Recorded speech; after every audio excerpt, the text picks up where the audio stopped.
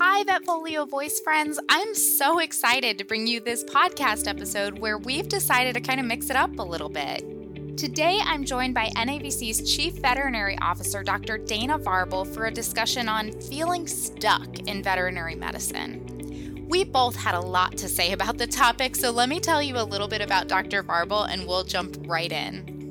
Dr. Dana Varble earned her bachelor's degree in zoology from Southern Illinois University and her DVM from the University of Illinois.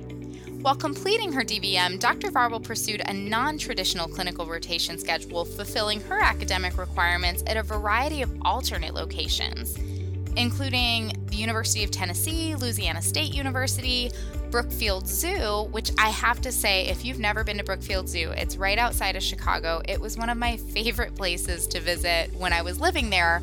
Highly recommend. But I digress. Back to Dr. Varble, who also completed clinical rotations at the University of Pretoria in South Africa. She has been all over the place. She has a background in clinical medicine, including exotics, small animal general practice, and emergency medicine, and still practices part-time, picking up relief shifts, as well as working at Chicago Exotics Animal Hospital in Skokie, Illinois. She's a national and international speaker in the field of herpetological and exotic animal medicine and surgery, and has authored several publications in that field. And in keeping with her interest in organized veterinary medicine, Dr. Varble served on the board of directors for the Association of Reptilian and Amphibian Veterinarians, including serving as the president of that organization from 2012 to 2013. She's also a member of the American Veterinary Medical Association and the Association of Exotic Mammal Veterinarians. She joined NAVC in 2015, where her role has continued to evolve, and in 2020, she was named Chief Veterinary Officer for the NAVC. She shares her home with 4 ball pythons and, her words, a mixed-up brown dog named Hannah. And actually, Hannah had some thoughts on this topic as well, and she kind of jumps in at the end with her opinion. So stay tuned for that. Let's jump in. Dana, thank you for joining me. Thanks so much, Cassie. I'm so glad to be here with you today. It's going to be great. And what we kind of wanted to talk about today, our goal here is basically just to have a conversation about what it's like to be a veterinarian. And where we were thinking of taking things today is feeling like you're stuck in this career. And this is something I have heard said multiple times. Things like, I don't know if I'm happy in this career, but I'm so invested at this point. I don't know if I have any other options. And Dana, it was actually you having this conversation with someone recently about their career that kind of inspired this whole episode. Yeah, I agree, Cassie. I hear it a lot, and people seem to, if you've ever read anything I've written for our publications, I really like to remind people that there's a big difference between your career and your job. Your job is, that's your 9 to 5. That's what pays bills, keeps the lights on at home, keeps your family fed. And it's really easy to, if you're feeling stuck in your job, to feel like you're stuck in your career. Most of us chose a career in veterinary medicine with like very lofty goals. A lot of us are really type A, very career and ambitious. Yeah, really driven people.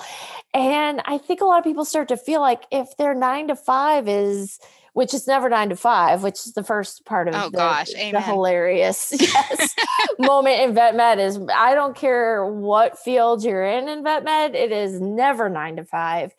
But there's this recurring thing I hear from friends and colleagues where they start to feel really stuck. They feel like they made a job choice and now they're stuck in it. And, there's a variety of reasons they feel that way. But I recently just got on the phone with a friend and she was just feeling really down and really upset because she kind of had landed in what she thought was going to be her dream job, the right city, the right type of practice, the right number of things, a lot of good opportunities for her.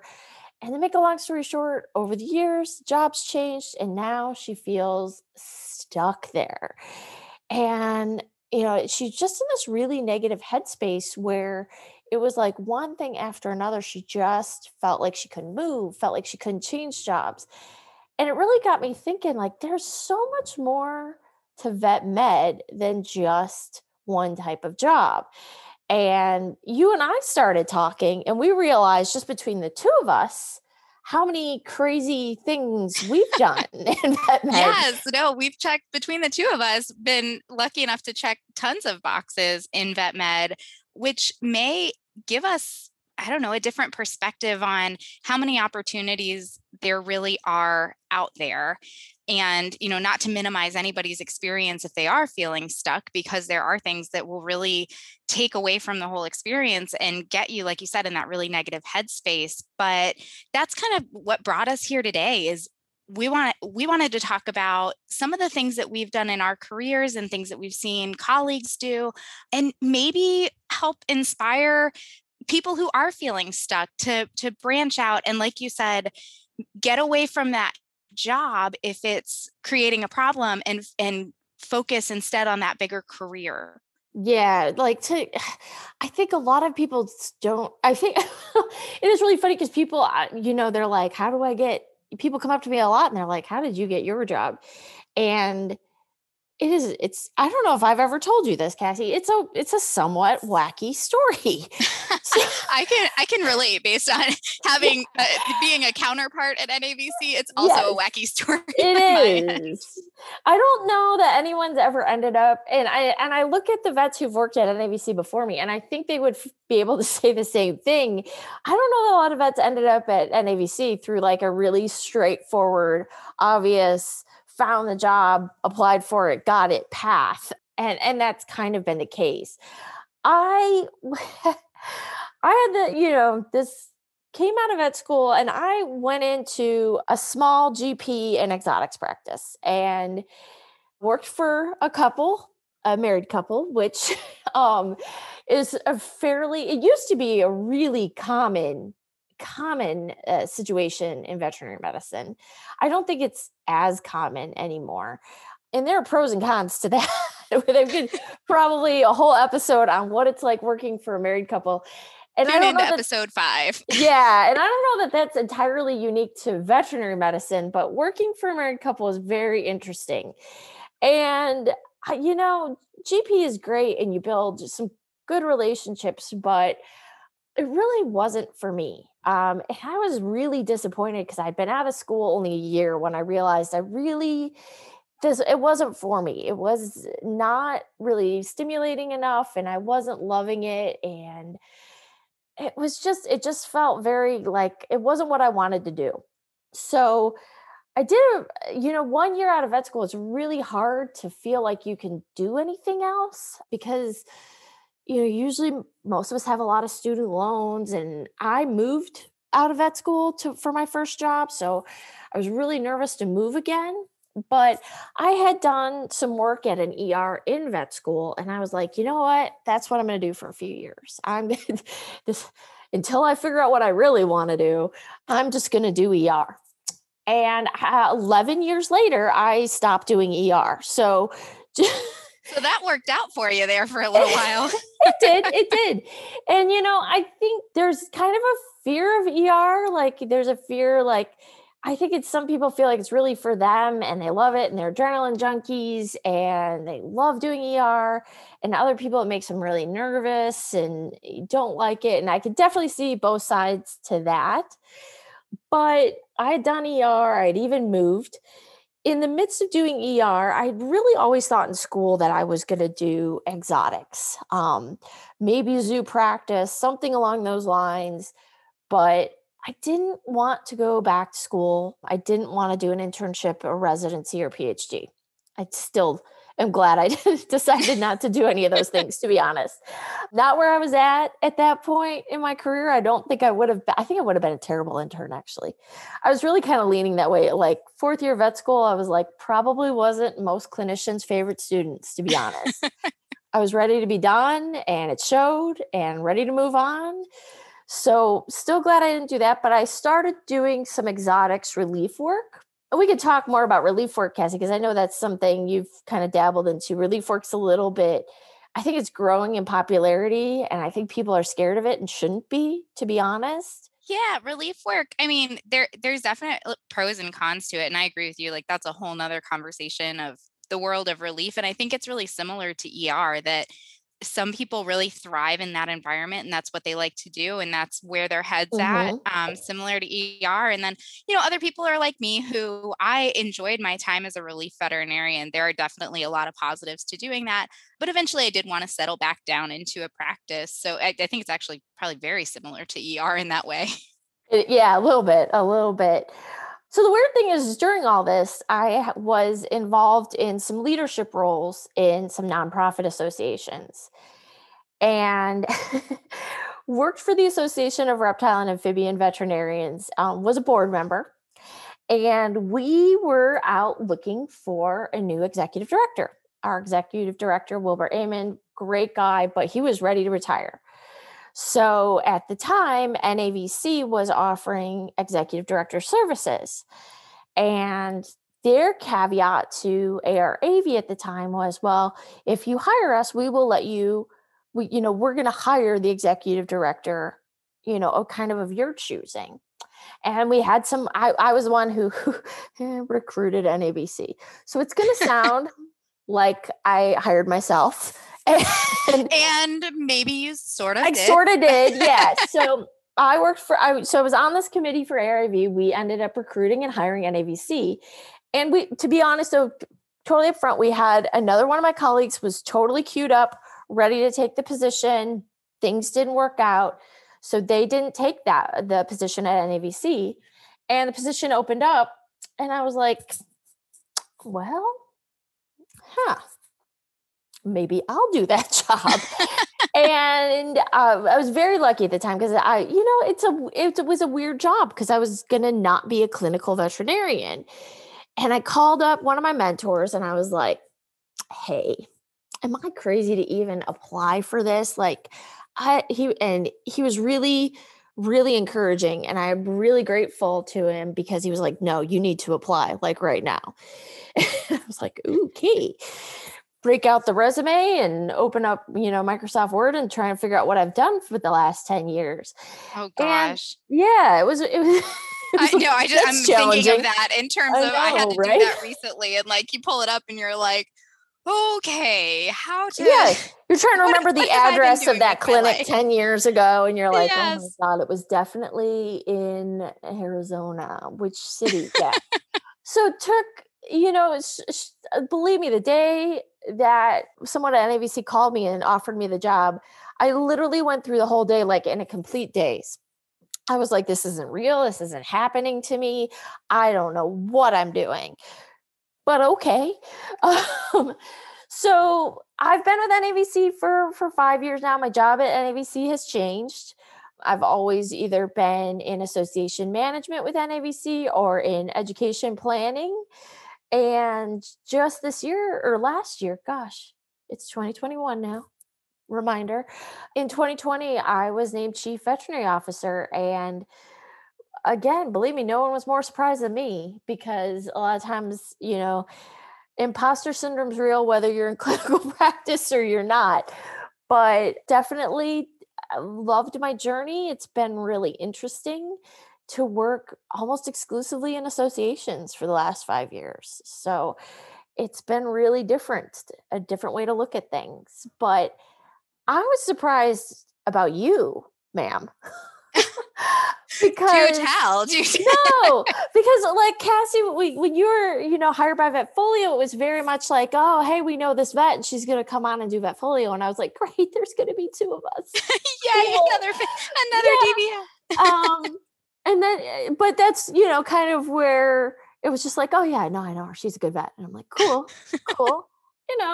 One of my own is always good, but you didn't have, it wasn't like Cassie got out of school last week, started GP and landed this great gig at Vetfolio either. Oh no. So this has been, I maintain that one day I will figure out what I want to do when I grow up. Probably not this year for me, but I'm hoping maybe before I retire. I keep thinking like maybe this year, and that has happened for this is my 7th year out of school, and it hasn't happened yet. But yeah, I mean, kind of similar to you, a lot of different things, just kind of working my way through that. Not that any of it has been a bad fit or anything like that. I've just had certain opportunities in my career. And I think I like some of the things that you said, because it's all about stepping out of your comfort zone and saying, like you said, you got named chief veterinary officer and no one was more surprised because of imposter syndrome. And you're exactly right. Like when I got hired for Vetfolio, it was very much, they're like, you're going to host a podcast channel. And anybody who knows me in technology, like I did know what a podcast was, but that was pretty much where my knowledge stopped. It was like, you were ahead of me what then. Do you mean? You were ahead of me. And, all these different things. Oh, and you're gonna, be on Facebook. And I was like, I'm pretty sure I haven't posted on Facebook in like 10 years. What do you mean? And jumping into this role, but been lucky enough to be surrounded by people who have my back and have really set me up for success in a lot of ways. But to just kind of briefly summarize my journey so that maybe, you and I can kind of touch on the different things that we've done. And just like you said, between the two of us, how many opportunities there are in vet med. I came out of school, I graduated in 2014, and I have pretty much worked in general practice exclusively. I am a small animal general practitioner. Absolutely love it. Like those relationships with the clients and the pets and stuff like that, they are what gets me out of bed in the morning. But I've done it in a lot of different capacities. I've done brick and mortar, I've done mobile, I have done some emergency work and, just kind of relief here and there, which, speaking of relief, that's been part of my journey as well. And business owner, all kinds of different things. And so, yeah, I think between the two of us, we've talked about a whole lot of different opportunities. And I think we've barely scratched the surface of what's out there. That's true. Because we could probably talk now a little bit. Like, I had a friend that I worked with in emergency many years ago, and she was great. She's very smart, but really struggled with emergency. She loved parts of the job, but hated other parts. Turns out she works for APHIS now, the animal.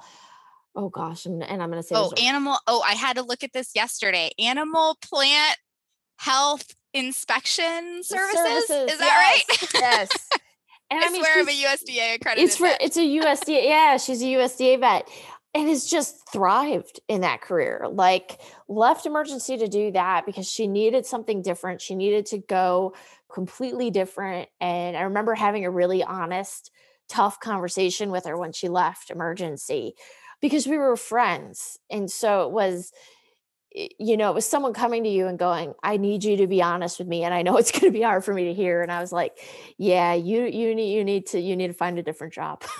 Hey, I mean, that's what you got to have, those tough conversations and just be real about it for ourselves and colleagues and stuff like that. Cause how else are you going to grow? Well, yeah. And I think she knew it too. I think she had already started the application process to be a USDA vet. And she's like, do you think this will be a better fit for me? And I was like, yeah, honestly, like, you have the knowledge, but this environment was just really hard on you. It wasn't where you were thriving. You were, things were too fast paced. You were struggling to keep up. You're super smart. You're making good decisions. You're just making them not fast enough for that, especially that clinic at that time. We were an insanely busy emergency clinic, 20, 30 inpatients a night, 2-3 doctors on at a time. And it was not an environment that everyone's going to do well in. And I remember her just being like very unsure of it. And, it being like it felt like a big gamble. But it's so interesting because I've found that a lot of my friends that have quote unquote taken those big gambles have actually done really well. So that's, sometimes it seems like it's a big gamble and it seems really scary, but I don't think it's so difficult actually once you make the leap. Right. It's just, it's making that leap that is the most difficult, because imposter syndrome is a huge thing in our profession. And, I would almost venture to say that imposter syndrome is not entirely a bad thing. In some ways, it really helps keep us humble and keep us from getting cocky and making mistakes. But you have to kind of harness it, which isn't always easy, but you have to harness it in a positive way to let it keep you humble and keep you from being cocky. but not let it hinder your confidence and your willingness to step into something new. I mean, it took multiple people in my life when Vetfolio was on the table to say, who am I to host a podcast channel and do these different things. And oh, by the way, I got to talk to like all these high up people that are way smarter than me and have way more letters behind their name. Like, why do they want to talk to me? And, it came down to a lot of people in my life going, just do it. And so I just did it. And I'm not saying that imposter syndrome is gone by any means, but it's, like we're really good at compartmentalization, right? So it's tucked away in a little box and it comes out when it needs to. Yeah. And, I try to kind of keep it in that little box. Reminds you to I agree. In some ways, imposter syndrome is good, right? It reminds you, I need to look that up again. I need to review that. I need to make sure, I'm that's all fresh in my mind, or I can still do those things. But at the same time, I think the part of imposter syndrome that's damaging is I think we forget that in school, the guarantee wasn't, oh, you're going to come out of school and know everything. No one knows that, right? And it's interesting because I work with, a lot of specialists and speakers and folks that are really renowned in their field. And they're like, yeah, I know a lot about what I know. And I don't know anything about subjects outside of my niche, That's my niche feel about thing. Vet med in general. Yeah. I know a lot about being a vet, but aside from that, even the being a vet has its limitations. It does. But, I think we forget that one of the things we learned in school was how to learn. Right. We did learn, like, if you've been in GP for 10 years or you've been in GP for 20 years, it doesn't mean you can't change jobs, because you have the capacity to learn. You have the capacity to go back, to get CE, to open books, to learn from your colleagues, to learn from, we've so many great learning institutions. And it's really interesting when I think back to vet school. The oldest person in my class was in her 40s, my age now. I graduated school a few years before Cassie did, just a few. So I'm 18 years out of school, though. I'm not afraid to say that, because it's been an interesting 18 years. And, I look back at, the folks that were, quote unquote, significantly older when I was in vet school. And I'm like, man, there's a certain maturity that has come with that makes you go, yeah, I'm still trying to figure out what I'm going to be when I grow up, because I just don't know that I'm going to be that kind of person who has ever got that completely figured out. But I also am starting to realize, like, if this doesn't work out, there's still lots of options. I'm just going to have to go back to the drawing board a little bit and figure them out. I've certainly known people who've gone back and done certification programs and even internships and residencies 10, 15 years out of veterinary school, which is phenomenal to me, but people do it.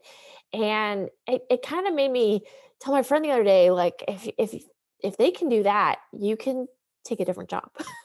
Yeah. When you talk about internships and residencies that'll take 3 to 5 years to complete and, come with other things that are kind of restrictive as far as lifestyle and stuff like that goes, it makes going, okay, I can, this practice is not the fit for me right now.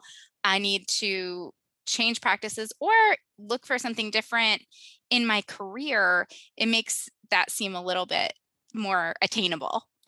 Yeah, exactly.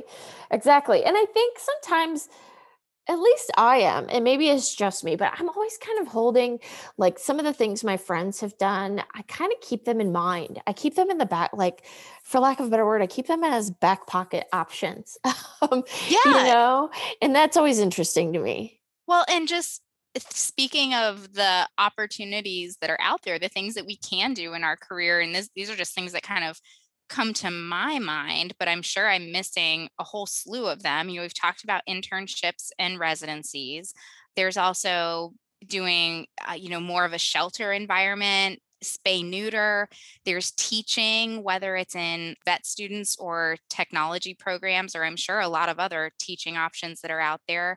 You mentioned your friend who is now a USDA vet. So there's government and food inspection. writing, there's a lot of opportunity. Well, I don't know about a lot of opportunities. I've never looked into what opportunities are out there, but I know that veterinary writing is another option that's out there. And then, if you do want to do something, you stay in practice and do something different. Maybe it's getting out of the brick and mortar and going to more of a mobile setting, or changing from more traditional care to getting a certification like veterinary acupuncture or sports medicine or something like that. I mean, there's tons of opportunities that, if you want to change your career entirely, those options are out there. If you just need an adjustment, I think those options are there too. Yeah. And I mean, I think that's important to keep in mind that not all, you don't necessarily have to be a specialist. You don't have to necessarily go out and do an internship in residency. If you've been out 10 years and you're like, look, I need to find something that, I need to find, my own little groove in this world. I think it's important to keep in mind that not all of the types of practice out there require you going back to internship residency status, because there's a number of reasons certain people can't do that. Time, families, geography, things like that.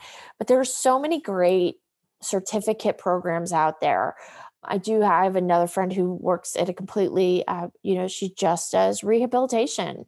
That's what she does. She's, it's small animal, still uses her dog and cat medicine, but she works at a practice that, where they're not doing, parasite control or flea and tick or, even any GP really. They're not doing sick patients. They're doing 100% rehabilitation programs. And it's really so cool. Important. Yeah. I've taken my own pets to her because that's not my gig. So, if you need a conference schedule looked at, I'm happy to help you, but not going to be the one to tell you why my dog is limping. I could probably take some guesses. I certainly remember some things, but she's definitely got some skills that a lot of us wouldn't have.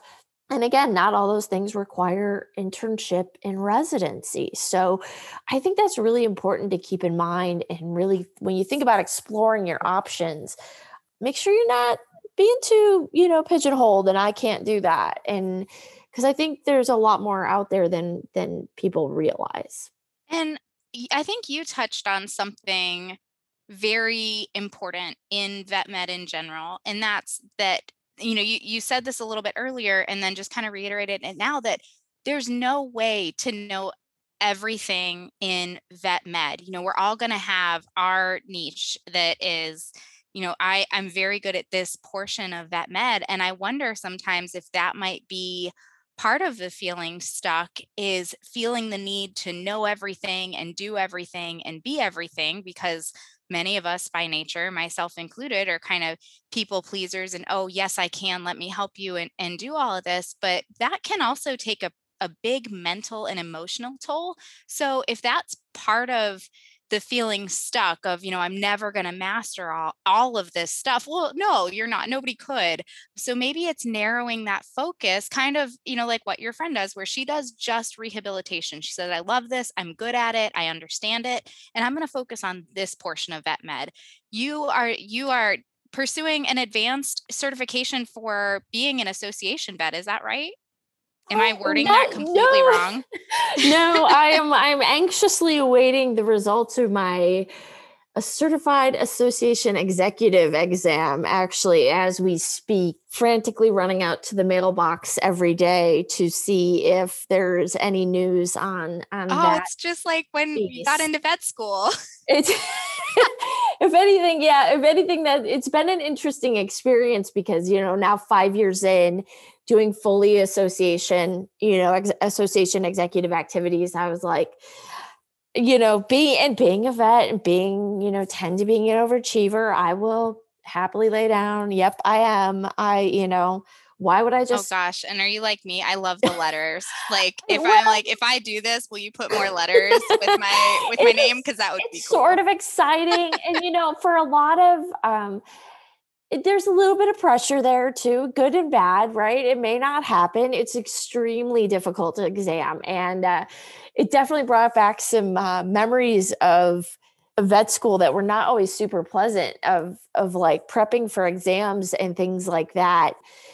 And I guess I would warn all of our listeners that too, like, don't let that necessarily scare you off, because it really did almost scare me off. I was really like, man, a big complicated exam, and there's a class just a prep for the exam, and there's a class and I have to take a class. And then I bought the books for the class, and then it really hit.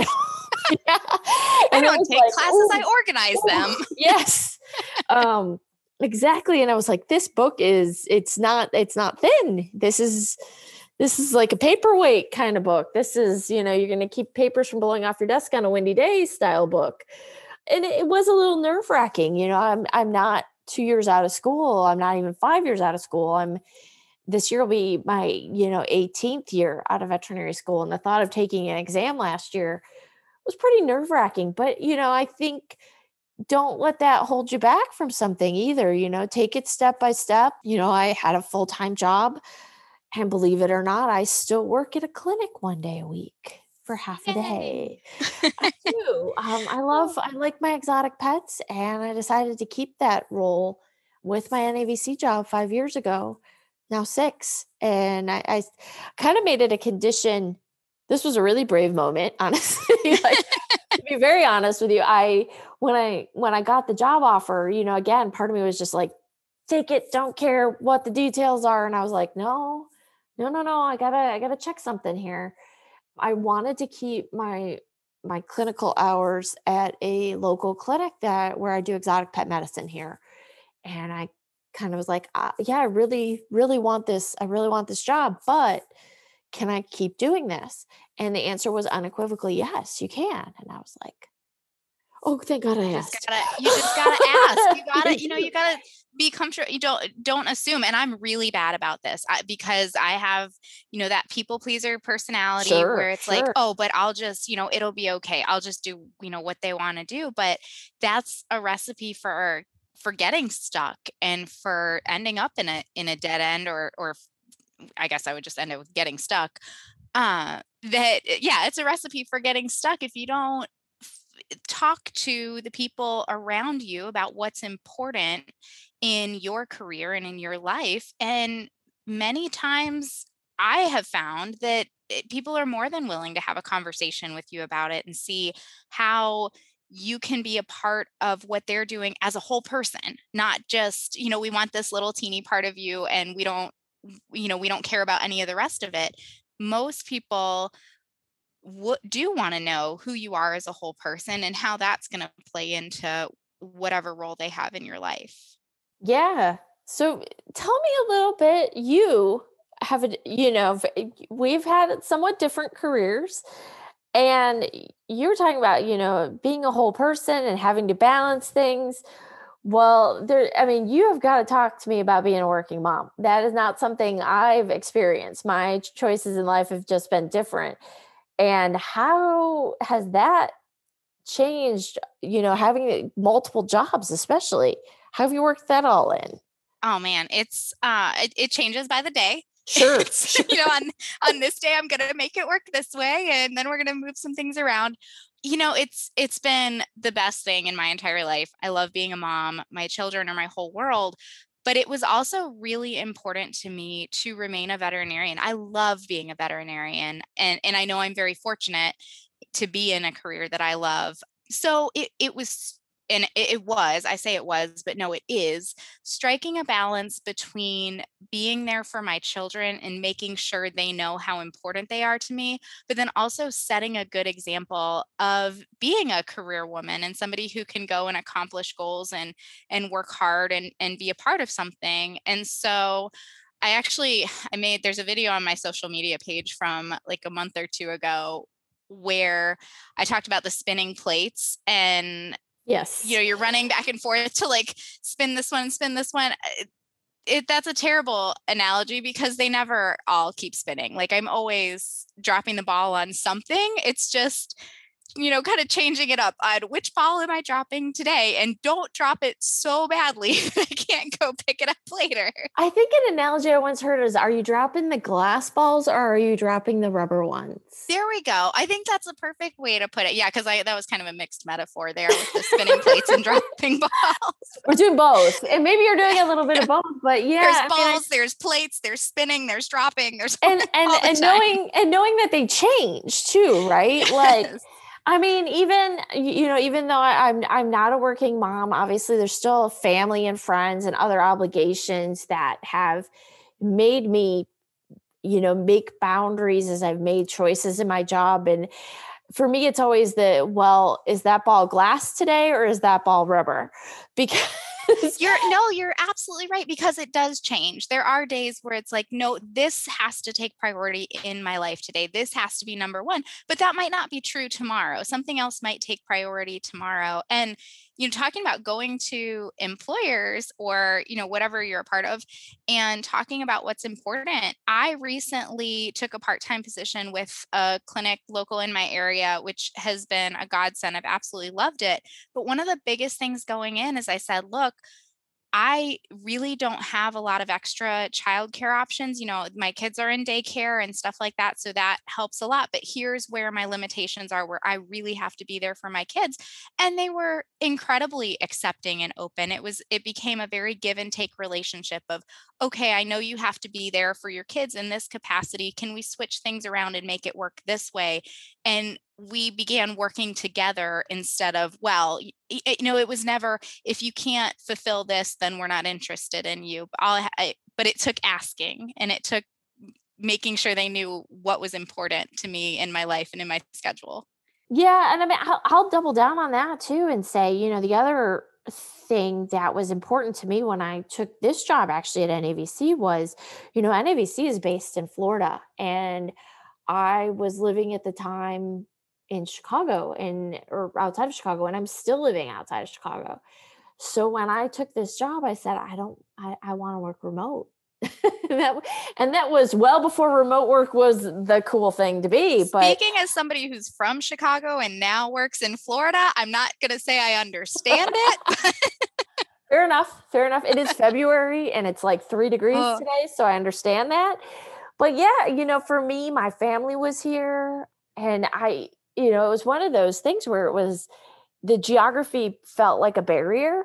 When I applied for the job, I was like, I don't know if I'm going to get this, because I'm not willing to move to Florida at this point in my life. This was a ball I wasn't willing to drop. This was a glass ball at the time. And I said, hey, this is where I'm at, is I'm in Chicago. This is where my life is right now, where my family, my friends are. And I was really surprised to find that it was an issue. It was a non-issue. So, similar to how you were able to work out, childcare arrangements, I think sometimes we're not good. Like if all you see is barriers and you're treating them like barriers, I think it's really important to have a conversation with a potential employer, with a new job, and talk about, maybe that barrier isn't as much of a barrier as you think it is. You can't get into that. No, because if you look at it as, because of this, and this, it wouldn't work, so I'm not even going to try. Well, then it's definitely not going to happen. So what do you have to lose by, kind of poking those barriers and going, is this really a barrier? Like, see if it falls down. It might. It really might, like, again, going back to that story where I was talking to this friend, and she has some geography. She's got, she doesn't want to move. And okay, great. So in that geography, there might only be one private practice solution, but like, it's funny because I talked with her again. I kind of, we kind of had a little like friends tete-a-tete, and we're like talking through it, and she needed to vent and she needed to get some things out. And it's funny because she reached back out to me a few days later and she's like, you know what? You were right. I thought that because this was the only practice in my geographical area that fit with what I want to do, that was what I was limited to. Well, now I'll say this. Now she's looking at things that aren't private practice that might actually work for her. So, I think sometimes there's that fear of like stepping outside the box and trying whole new, really different types of practice. And one of them that strikes me, and one thing that I had looked at in the past prior to taking this job, is a lot of times people don't look at jobs in industry. And I think it's a big missed opportunity, or you think you have to be like some sort of expert on that particular industry's products. It's like, no, they'll teach you. I promise they'll teach you. They have whole courses designed for that. They really will. You will have to take tests though. You will have to take tests, yes. But if you can get over that, like that could be a really interesting job. And I've certainly known some folks that have gone that way and had a lot of fulfillment, and truly some people have had lifelong careers in industry, not in clinical practice, who contribute a ton to the profession as a whole. Because that's another, I don't know, you probably feel this way a little bit nowadays, Cassie, but one of my weird kind of feelings when I took the role at NAVC was, am I still going to be a real vet? Yeah. Oh gosh. And I remember like in freshman orientation in vet school, we had an industry vet come and talk to us. And she said that was something that she struggled with taking that job as well. And she said she still gets that question from well-meaning folks who are, why did you decide you want to do this and not be a real vet anymore?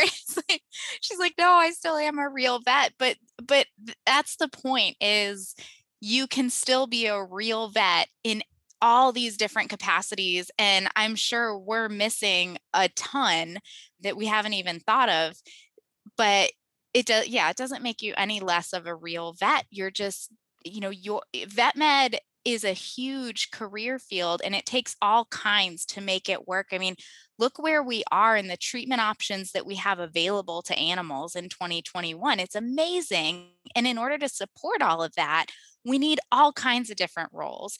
The pharmaceutical options are enormous. Like, God knows we need somebody who can talk to us about those who and knows break it down for us. Yeah, because no way we can learn it all, just on our own. Just on our own, absolutely. Yeah, no, it's always fascinating to me. It's like the for lack of a better word, it's almost like a grown up, like at post vet school, like the follow up question to why aren't you a real doctor? Well, oh gosh, that question that's like your vet school, post vet school. Oh yeah. Well, now the question is, why aren't you a real vet? And it's like, oh no, I am, I swear.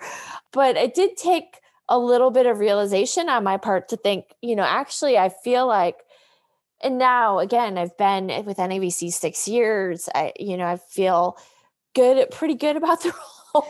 I still have like feel this settled in a little, not really. That's funny is people ask, they're like, oh, do you feel like you know what you're doing now? It's like, no. I still feel like I'm shooting from the hip every day. It's like emergency. It really is in some ways. Yes. It's like, do you know exactly what you're going to do? It's like, no, I really don't. I'm just going to start doing something, see how it works out. That's kind of like this podcast episode. We're going to go down one path. We're going to see where it takes us. Yeah. Yep. So no, it's really funny because it has taken me some time though in this job to think, hopefully what I'm doing and hopefully how I'm contributing to helping my friends who are veterinarians, because that's the one part of my job I really do love. Is my job is to work for veterinarians. My job is to make your lives better, easier, to make your careers more fulfilling. And if I focus on that, then all of a sudden I feel like I'm actually contributing more than I do on those Monday afternoons when I fix that rabbit's diarrhea, which still feels good, because if you've ever had a rabbit get better from diarrhea, it feels good. It's an accomplishment. You're Superman. You kind of do, One other thing I wanted to talk about from a general practitioner standpoint is sometimes adjusting what it is that you're doing in the clinic can help if you're not enjoying your job for, whatever reason. And what I mean by that is, as I've kind of settled into this practice that I'm now with, one of the things that I really love is there's a lot of vets and we all have different strengths, and we're all mostly given roles that play to our strengths. There's vets who like surgery, there's vets who do integrative care, there's vets like me who, I really want to be on the front lines. I want to be your appointment guy and go, talk to people and be your internal med workups and stuff like that. And so I know for me, surgery, not my jam. I'm really dentistry, give it to me all day long. But when I have to open an abdomen, like I am just internally panicking. I'm in a cold sweat. Like it can't be sterile and it's not good. And so they've really put me in a role where I don't have to do much surgery and I have the option to decline and there's someone else there to do it.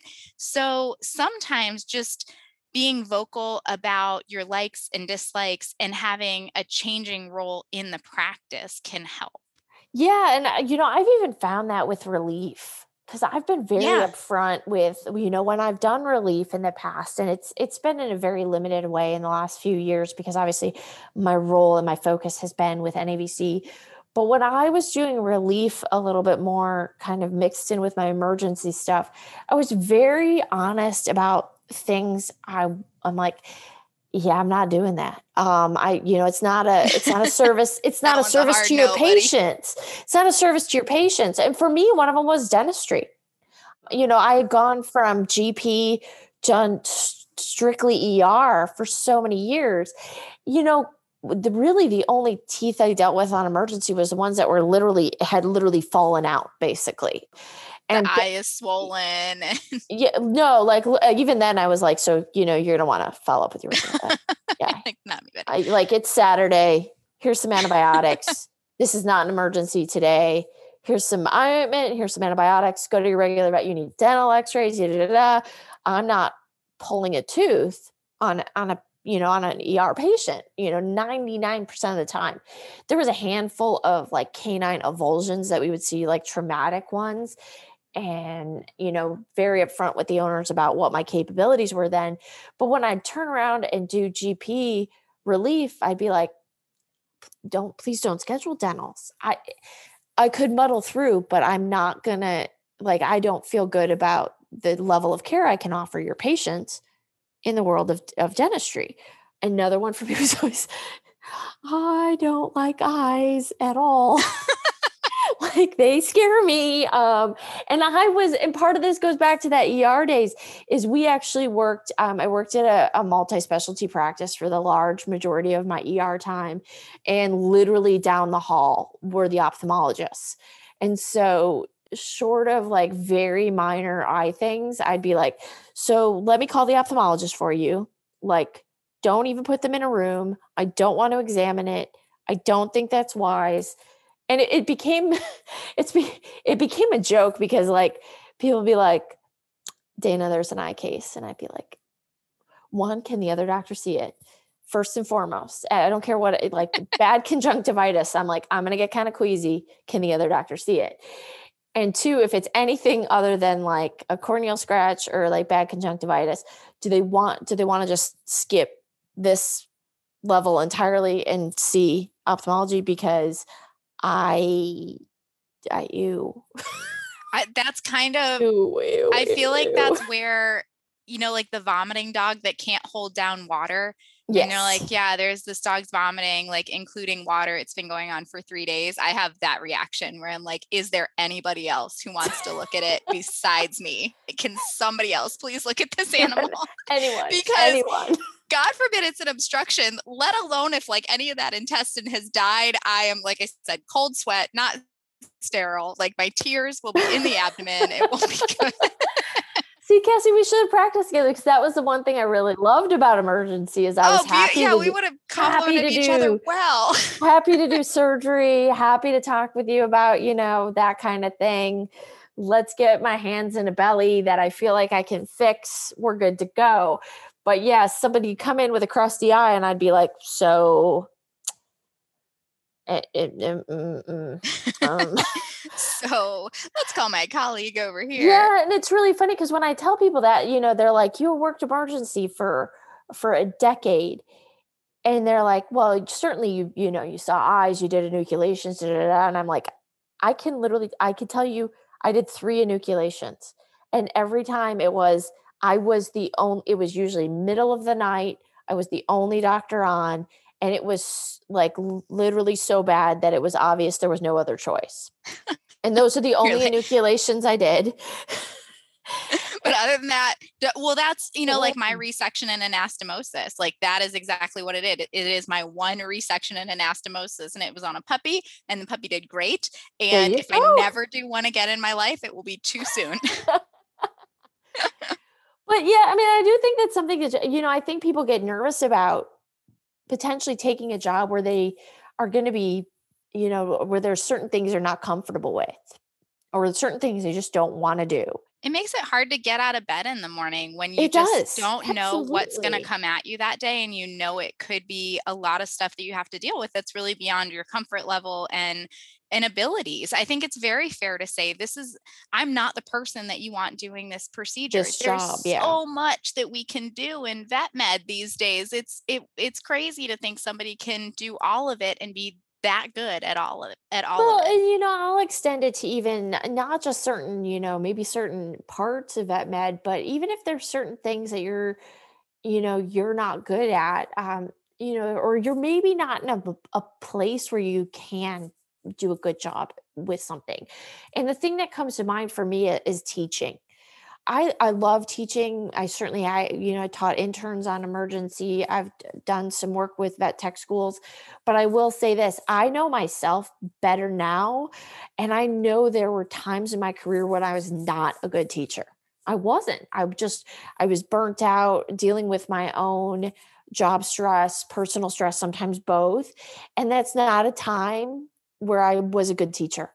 So I do think there's like that moment where you have to be a really sort of honest with yourself. And it's not always easy because sometimes you're really critical of yourself, and sometimes it's with good reason. Like I look back and I'm like, I should have told my supervisors in those roles that I wasn't in a good place to do that part of that job at that point. And I think it would have been better, not only for me, but obviously for the poor people I was teaching. There were some rough things. And I don't think I would have, looking back, the fear is, if you can't do everything, or you can't do exactly, would I have lost my job, or would I have lost that role? And the interesting thing, and I'll be very honest with you guys, is I did end up losing that job. I was laid off for economic reasons. And I'm sure that part of their decision was she's not really in a place where she can do parts of this job. And it was hard. It was it was a gut check, but it was also one of the best things that happened to me in my job, in my career, because it made me realize that I needed a different job. I needed a different job. I still loved vet med, and there were so many things I loved about vet med, but I didn't love certain things about that job. And I'm glad that I got laid off at the time, which is a really strange thing to say, because no, it's not, because I know exactly what you mean, because the same thing happened to me. It was a little different. Yeah. I lost a job.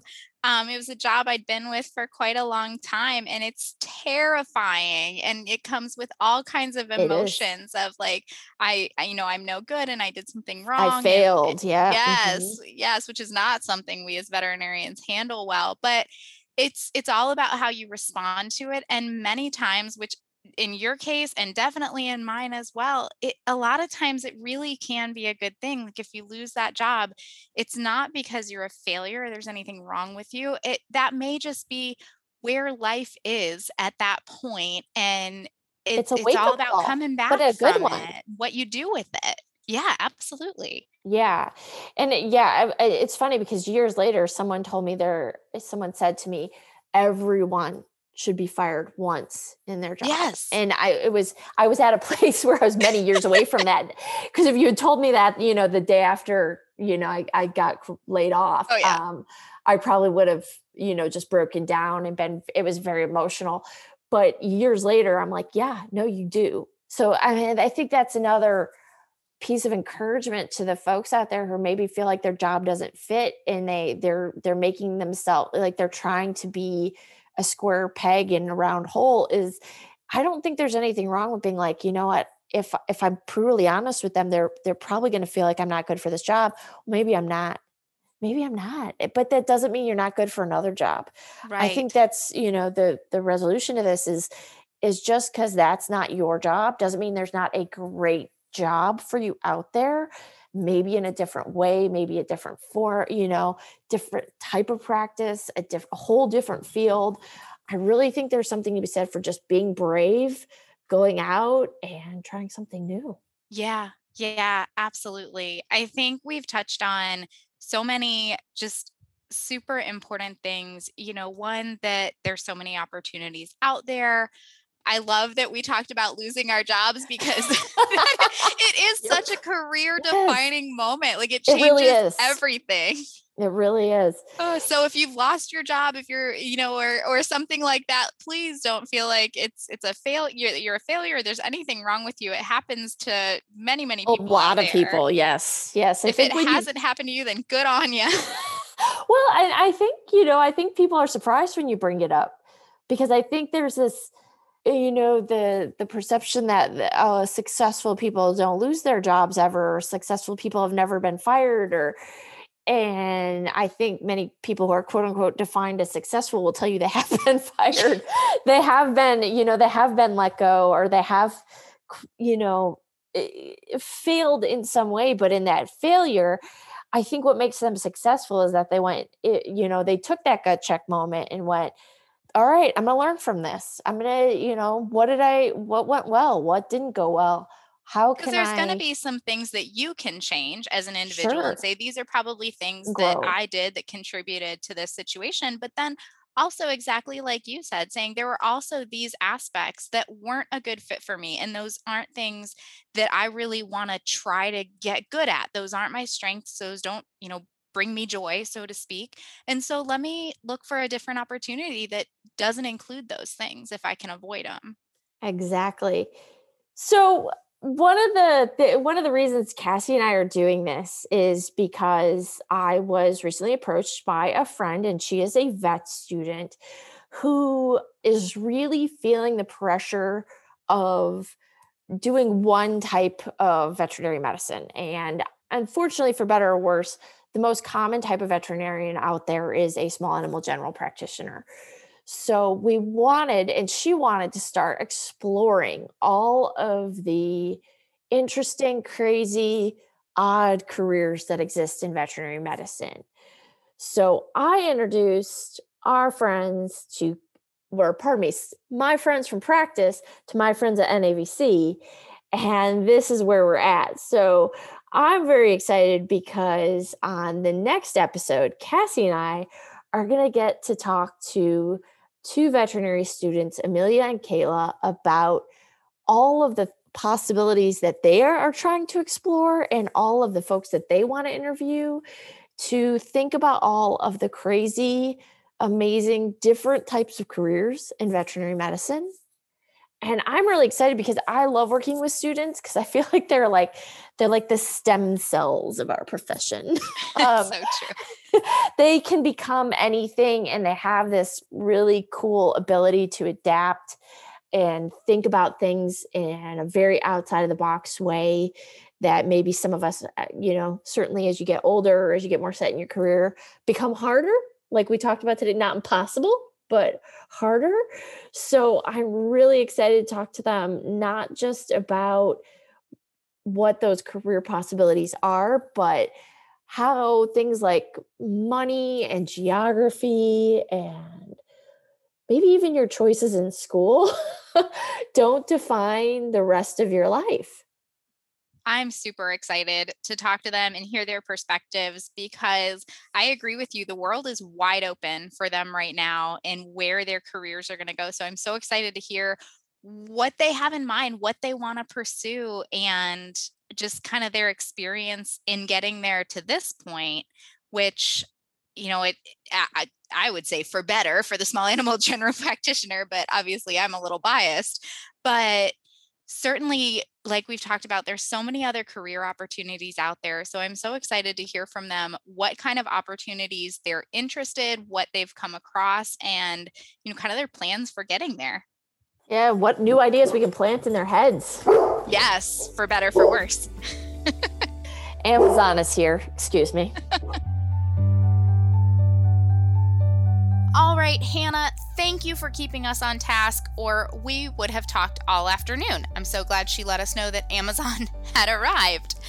I really hope you guys enjoyed that episode, and as we alluded to towards the end, we have a few more in the works, including our upcoming talk with vet students Amelia and Kayla about different career paths in veterinary medicine, so that's coming up soon. If you'd like to find out more about this and other podcast episodes, click on the Education tab on Vetfolio's portal. As always, we'd love to hear your input on this session, as well as ideas for topics you'd like to hear from us in the future. Feel free to reach out to me at dvm@vetfolio.com. You can also visit my Facebook page at Dr. Cassie DVM, and you can find me on LinkedIn. And remember, if one animal is better off because of you today, it's a great day.